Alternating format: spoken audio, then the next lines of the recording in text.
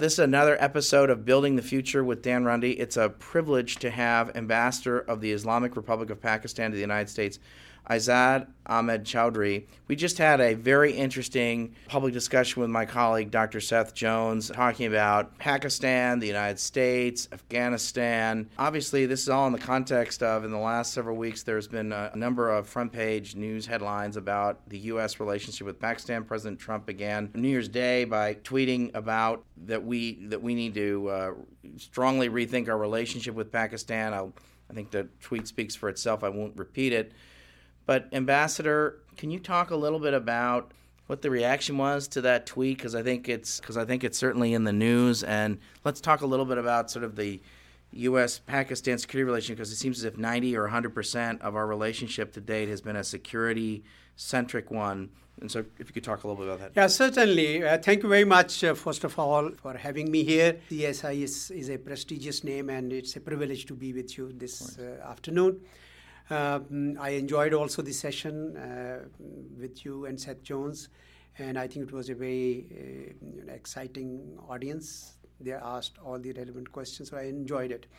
The tweet that you mentioned about Pakistan that came up on the eve of the New Year was received in Pakistan with disappointment and surprise. Disappointment because the words that were used in that tweet do not really describe the relationship that we have. We believe that Pakistan and the United States have remained partners. We have worked together and we have achieved milestones. If you do not see today Al-Qaeda, it is because Pakistan and the United States worked together to decimate that horrible organization which caused 9/11 and many other fatalities in the world. So to hear the words that were used there for this relationship hurt the sentiment of the people of Pakistan. Surprised because we were having conversations with the leadership of the United States and the language that was being used was to find common ground to work together. I'm borrowing these words from Secretary Mattis, who had visited Pakistan, and earlier Secretary Tillerson, and our Prime Minister also had a meeting with Vice President Pence, and in all these meetings, the overall atmosphere was constructive. And there was a desire by the two countries to work together. Yes, U.S. has its own concerns. Pakistan has its own concerns. U.S. has its own interests, and Pakistan has its own interests, and there is nothing new about it. This is a relationship just like any other relationship that the United States has with any other country. And therefore, we think that there are ways to do a better job on this. One of the things, Ambassador, that strikes me about the relationship is almost a complete lack of trust. Could you talk about this? Because I think when I talk to Americans, there's a suspension of belief almost, and it makes it very difficult to have a constructive dialogue when you don't have a lot of trust. And I know that it is on both sides of the relationship. Could you just react a little bit to that? I think the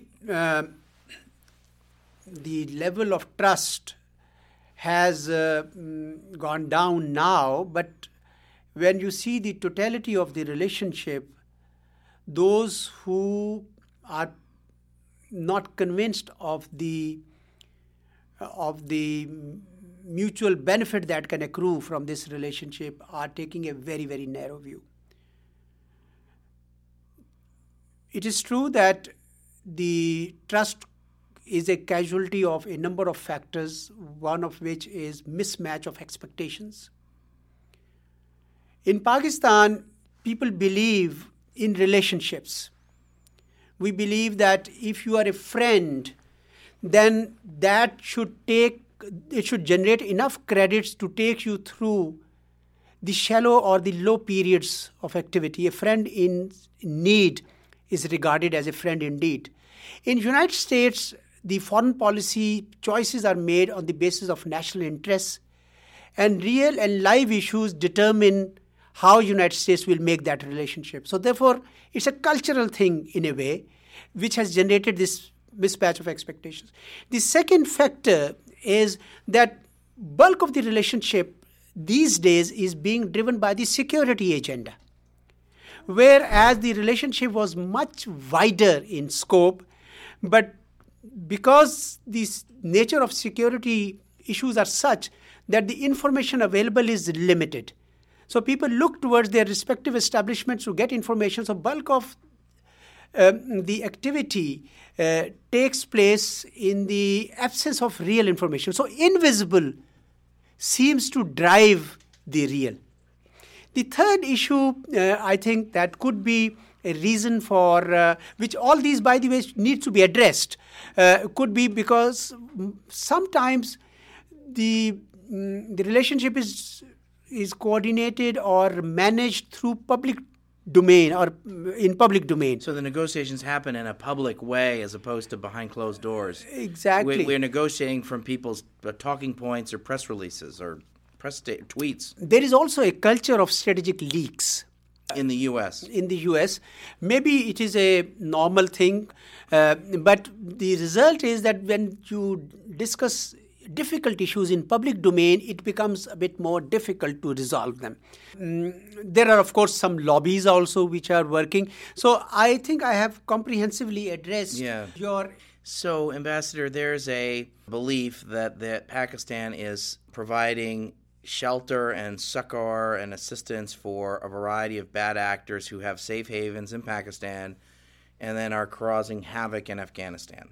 And could you just react to that? I think, and then there's also a sense that the civilian government of Pakistan, the democratic elected government of Pakistan, sometimes says one thing, but that there are other parts of the security establishment in Pakistan that are doing something else.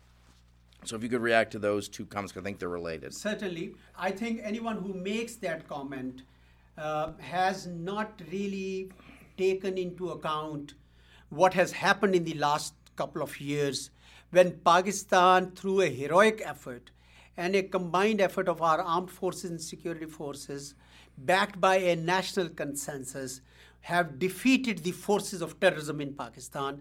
The terrorists are on the run, and that includes any militants who are creating or perpetuating or anything they are doing in terms of violence in Pakistan or outside.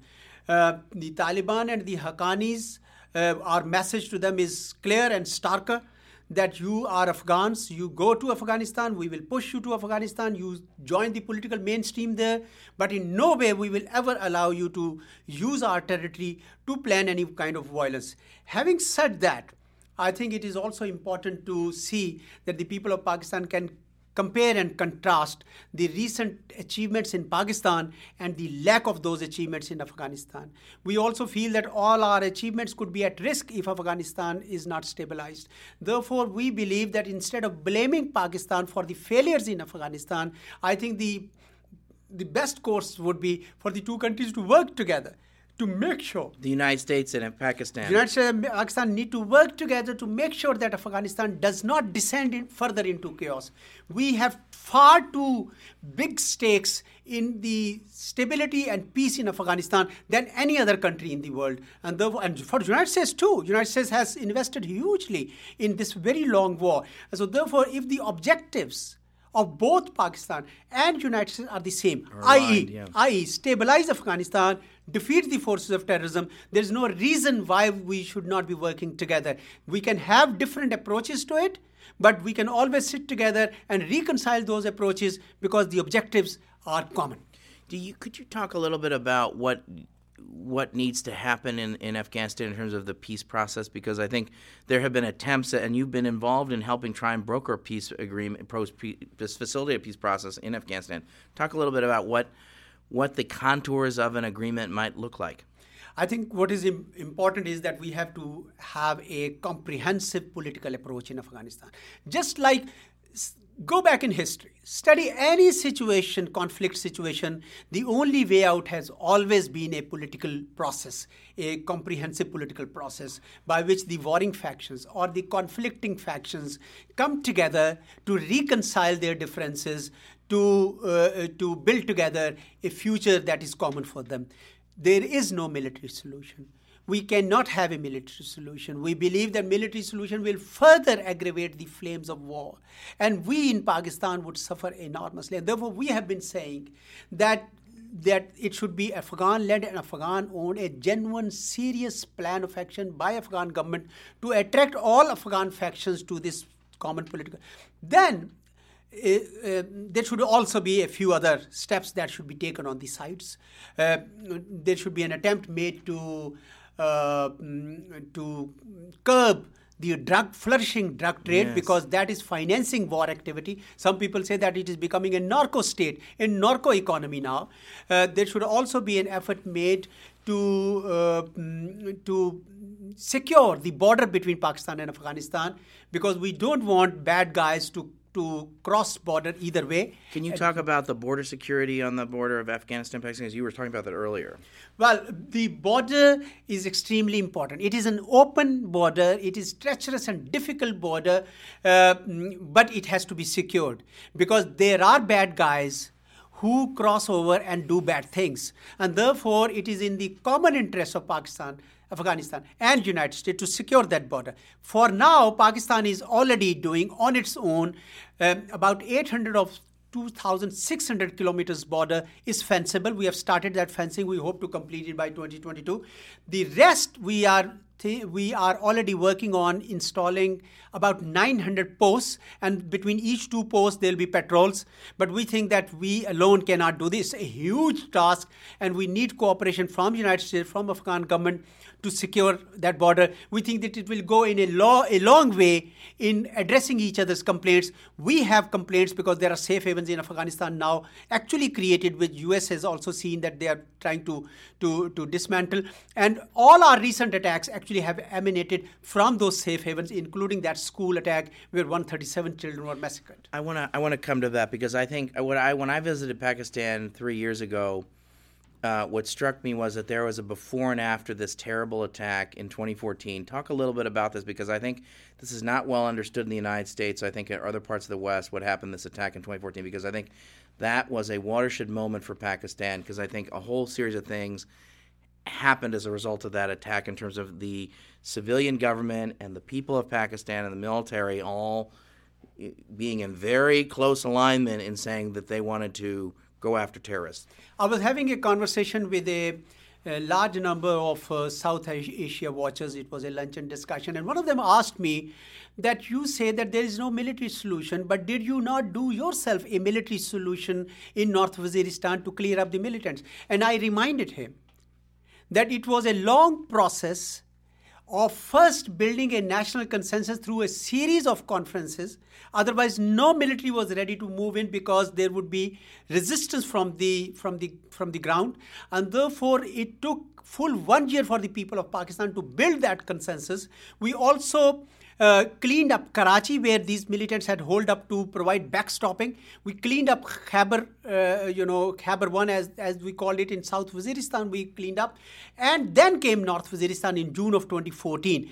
We knew that there will be blowback, and we had that blowback in December of 2014 when the militants came to attack the children of the very troops who were actually fighting them. But we, in the end, we won. What matters is that despite all these huge sacrifices, we won. And we showed that all those who were not susceptible to political process were to be dealt through a kinetic action, and they happened. But that kinetic action would not have been successful had there not been a national consensus that terrorism and violence under any pretext is not acceptable to the people of Pakistan.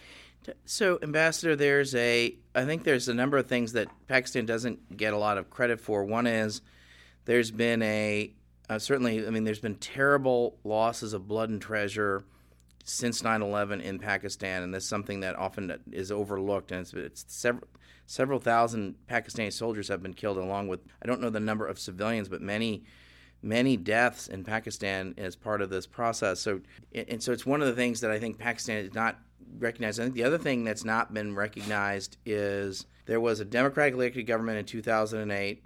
There was a peaceful transfer of power to a different political party. So there have been 2 full terms of democratically elected governments, and there has been no, at least ostensibly from outside watchers, not been a coup, if I can put it that way. There's not been some sort of, the military has in essence stayed in their barracks. There have been a number of moments where you would think the military might consider coming out of their barracks in the last 10 or so years. That, for folks who follow Pakistan that more closely would say that's the case. So there's an election coming up. So I'm hoping you could talk a little bit about sort of the democratic progress in Pakistan and a little bit about the election that's coming up in July of 2018. We're doing this conversation now in January of 2018, so sometime in about 6 months' time is the election. In your earlier question, you had also asked about the relations between civil and military government, and Yes. I want to tell you that both our civil and military leadership are working in unison under the leadership of the Prime Minister of Pakistan. The democratically elected Prime Minister. The of Pakistan. democratically elected Prime Minister of Pakistan. And therefore, all that talk of dividing the two are not going to work. And that's a message that we have sent out very loud and clear. The leadership of Pakistan is convinced that the only path forward for people of Pakistan is the democratic route. And as I indicated downstairs when we were talking, that the people of Pakistan yearn the values of democracy and freedom and rule of law and justice that your people have practiced for a long time. And I think that is these common values bring my people and your people closer to each other. There is every desire in the people of Pakistan to continue this democratic process. The elections are due in summer, probably July or August, and then a peaceful transfer will take place just like it happened 5 years ago. So we are quite optimistic. Yes, democratic processes are noisy by definition because there are different, but out of those different voices emerge the common voice, which is represented by the people of Pakistan. One of my favorite outings here is to take a tour of Capitol Hill and go there through the tourist area. They show you a documentary which starts and ends with the words "out of many, one." So they say that there are different voices. It's such a huge country, and then emerges through this democratic process one voice. I think the same process is happening in Pakistan, and we are very, very happy about the strengthening and deepening of that process. If I'm an overseas Pakistan, can I vote overseas in the election? Well, there has been some working on that, and I think our election commission is still working on it. They need to figure out a number of things that must happen. Those who have registered, like me, the government servants, they probably will get that, and they're also working to see. They have to bear in mind whether a person is dual national, whether he has some other nationality and Pakistani nationality, and all those things, and whether he's still living in the same constituency in which he wants to vote. So I think that's a work in progress.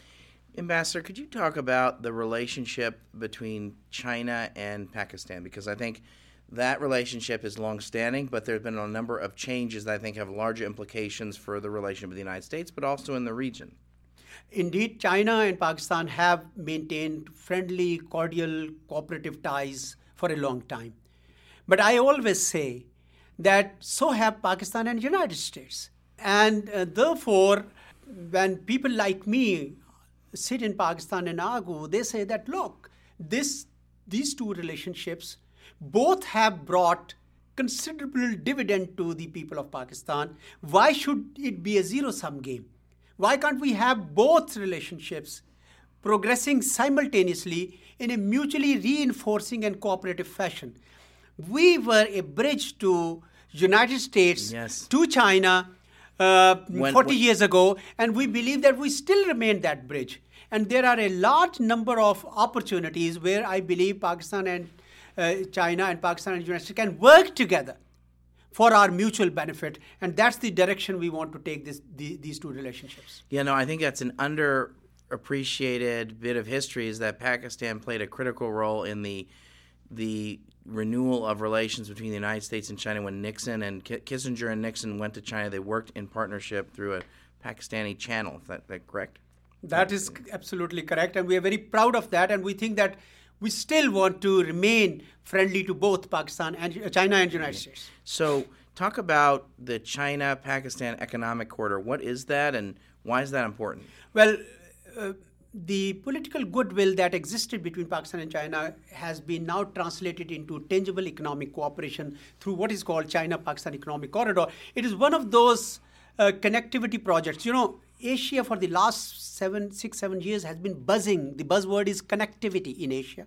So this is part of that Belt and Road Initiative that Chinese government has launched, which connects about 68 people or so, 68 countries. This one is also going to connect people of Western China and people of Pakistan, particularly the western part of Pakistan. It makes perfect economic sense for China to have projects which will help it develop western part of China, which was less developed than the eastern part of China.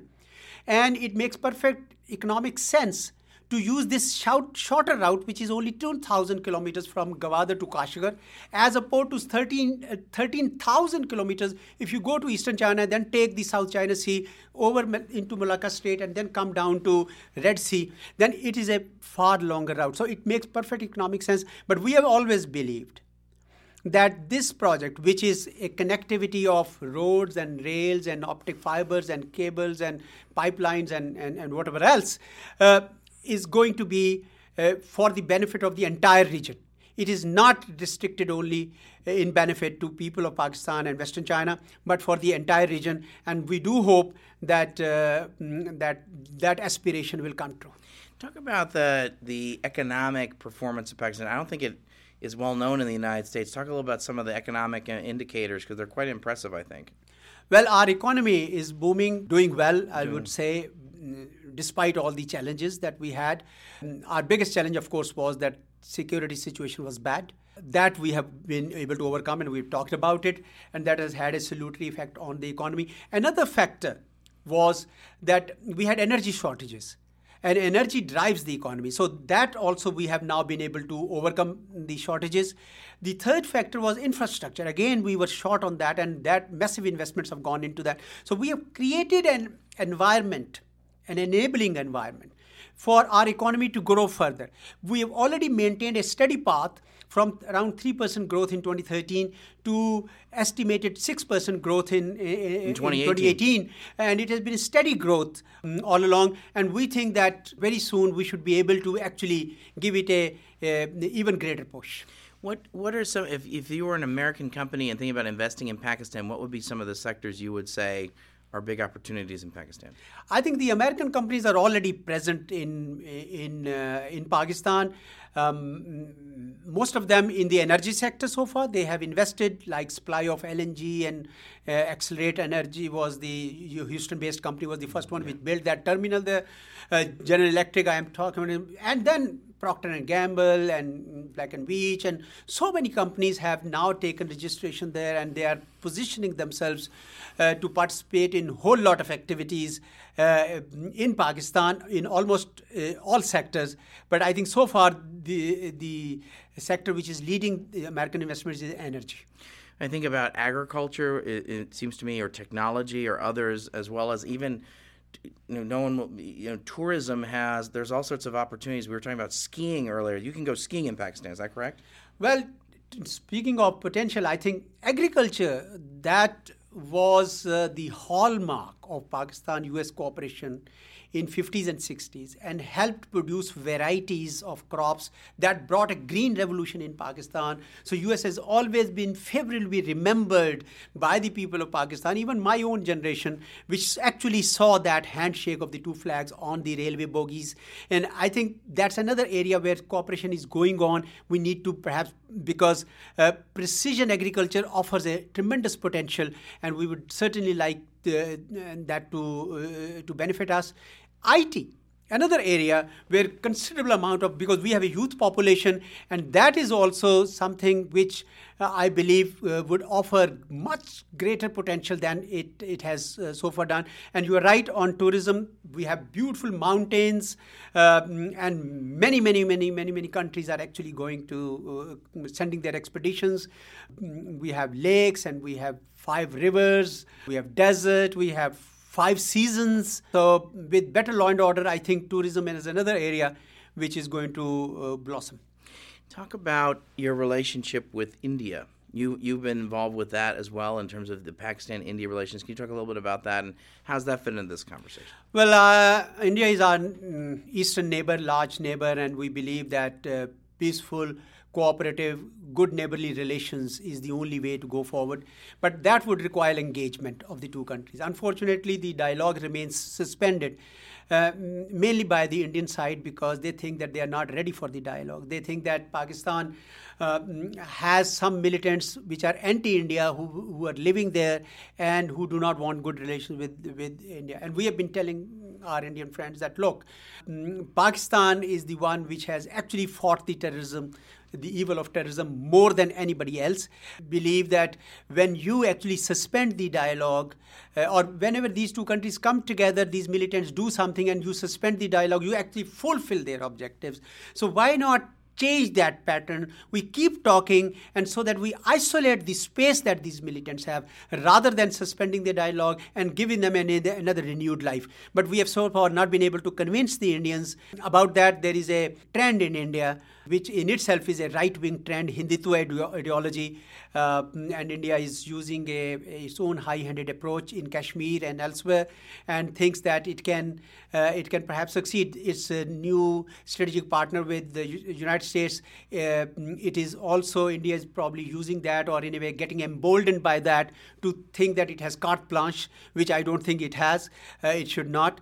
United States is not only friend of India, it's friend of Pakistan, and it's a big power. It has had presence in the region, and we believe that the United States should be able to play a part which brings stability, strategic stability to South Asia. That's what we look up to in terms of our relations with your country and also with India. Talk about some of the changes in the society in Pakistan. I mean, certainly there's been economic progress, infrastructure, power.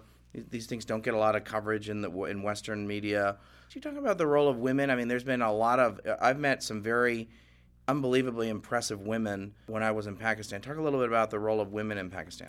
I think the women are leading in many ways the path of not only social development in Pakistan, but also economic development.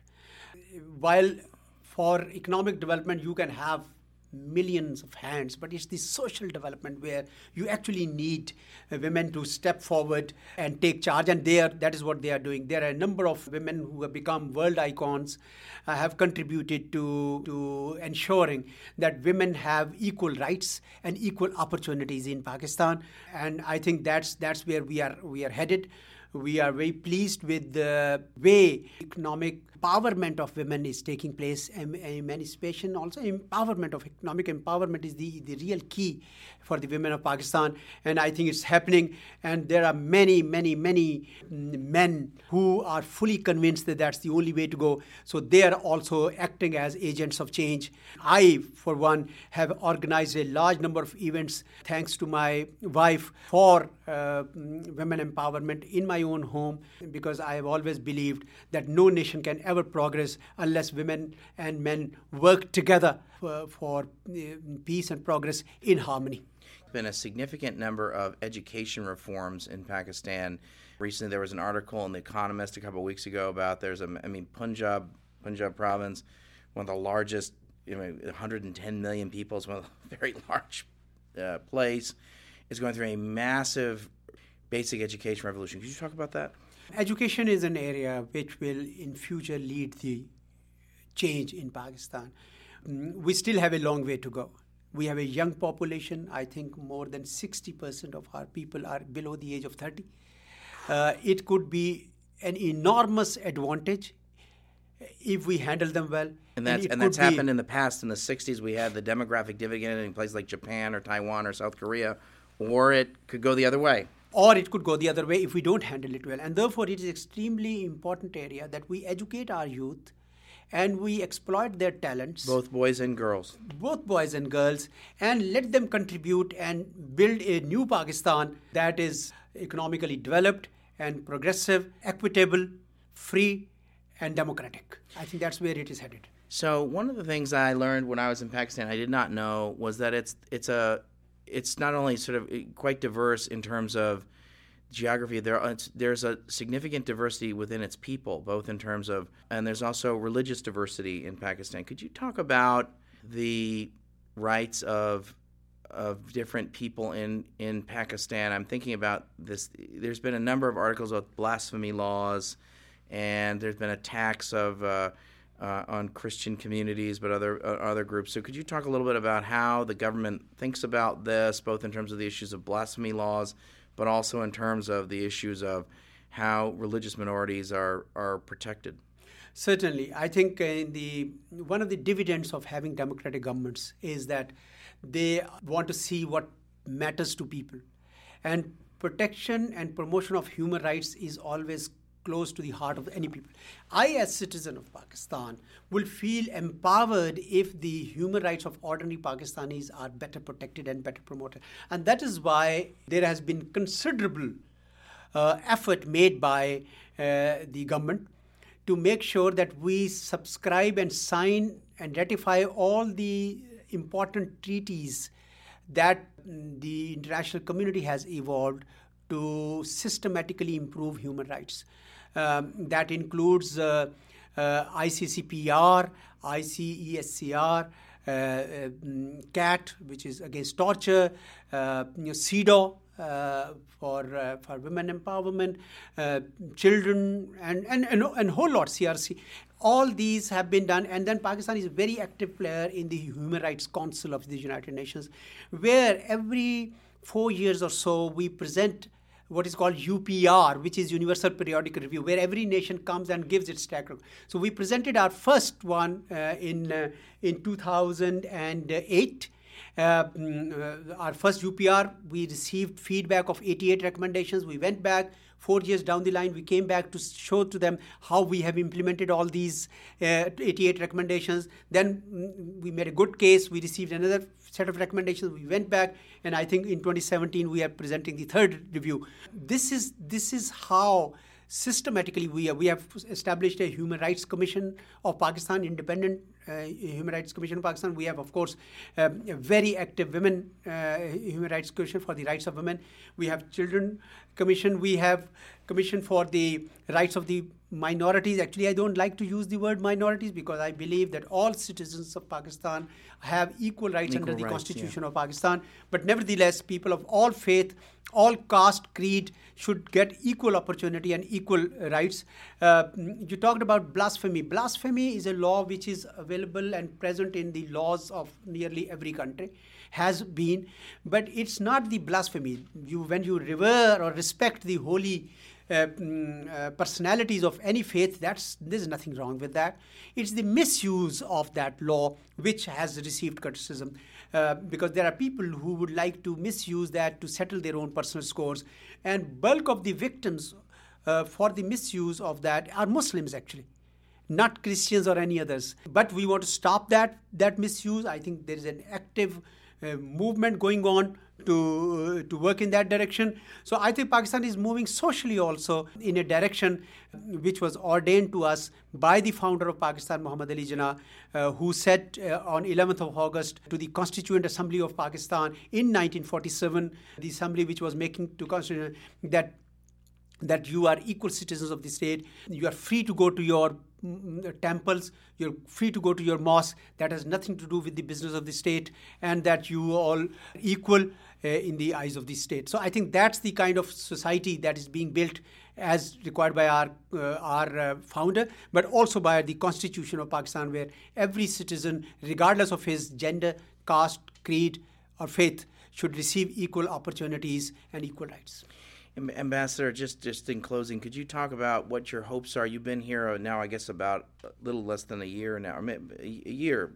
Been here. I'll be completing in March a year. Yeah. What are your hopes of your time here? What do you want to accomplish in your time here? And then could you talk a little bit about a more functional relationship between the United States and Pakistan look like?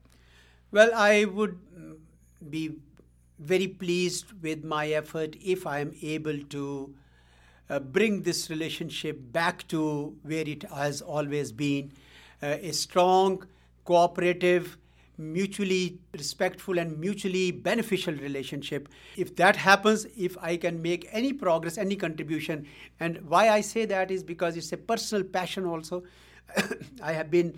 This is my 4th time in this country. I did my master's. I lived in New York. This was my 2nd time in this embassy. My children received their education here. And we know the values that the United States stands for. And I know the values that my own people actually yearn and cherish. So it is only a natural alliance between Pakistan and the United States. And if I can make any modest contribution in keeping these two countries together and actually promoting cooperation, I'll be one happy man. I agree with you, and I very much hope that you're going to accomplish that. And I'm always an optimistic person, so I'm knowing how capable you are, I think you're going to be able to make some progress, Ambassador. I really do. Talk about, just leave for us the future. What does a partnership between the U.S. and Pakistan look like, and what are your hopes for what does Pakistan, what is, and how does, what is, just talk a little bit about that. I briefly touched it when we were downstairs, that there are 2 levels at which the relationship between the United States and Pakistan operates. One is G2G, government to government, and the other is P2P, which is people to people. While the government to government relationship has oscillated ups and downs, depending on what brought us together or what diverged us, but the people to people relationship has always continued. The United States still remains an important destination for the students of Pakistan. People take pride in studying and benefiting from the enormously innovative education sector of the United States. United States is still home to thousands of Pakistani physicians. I indicated to you the IT sector, the agriculturists, and so many. I mean, these relationships have continued over the time, regardless of where the G2G relationship stands. And I do hope that in months ahead, we'll be able to focus on a whole lot that unites us rather than focusing all the time on what does not unite us. Ambassador Chowdhury, I really hope you come back, and we hope to have an ongoing dialogue with you over 2018. You're very, very kind, Dan, and thank you for your friendship with my country, for your interest in my country, and we deeply value the contribution of CIS in promoting greater awareness and enlightenment for better relations between Pakistan and the United States. Thanks, Ambassador. Thank you very much.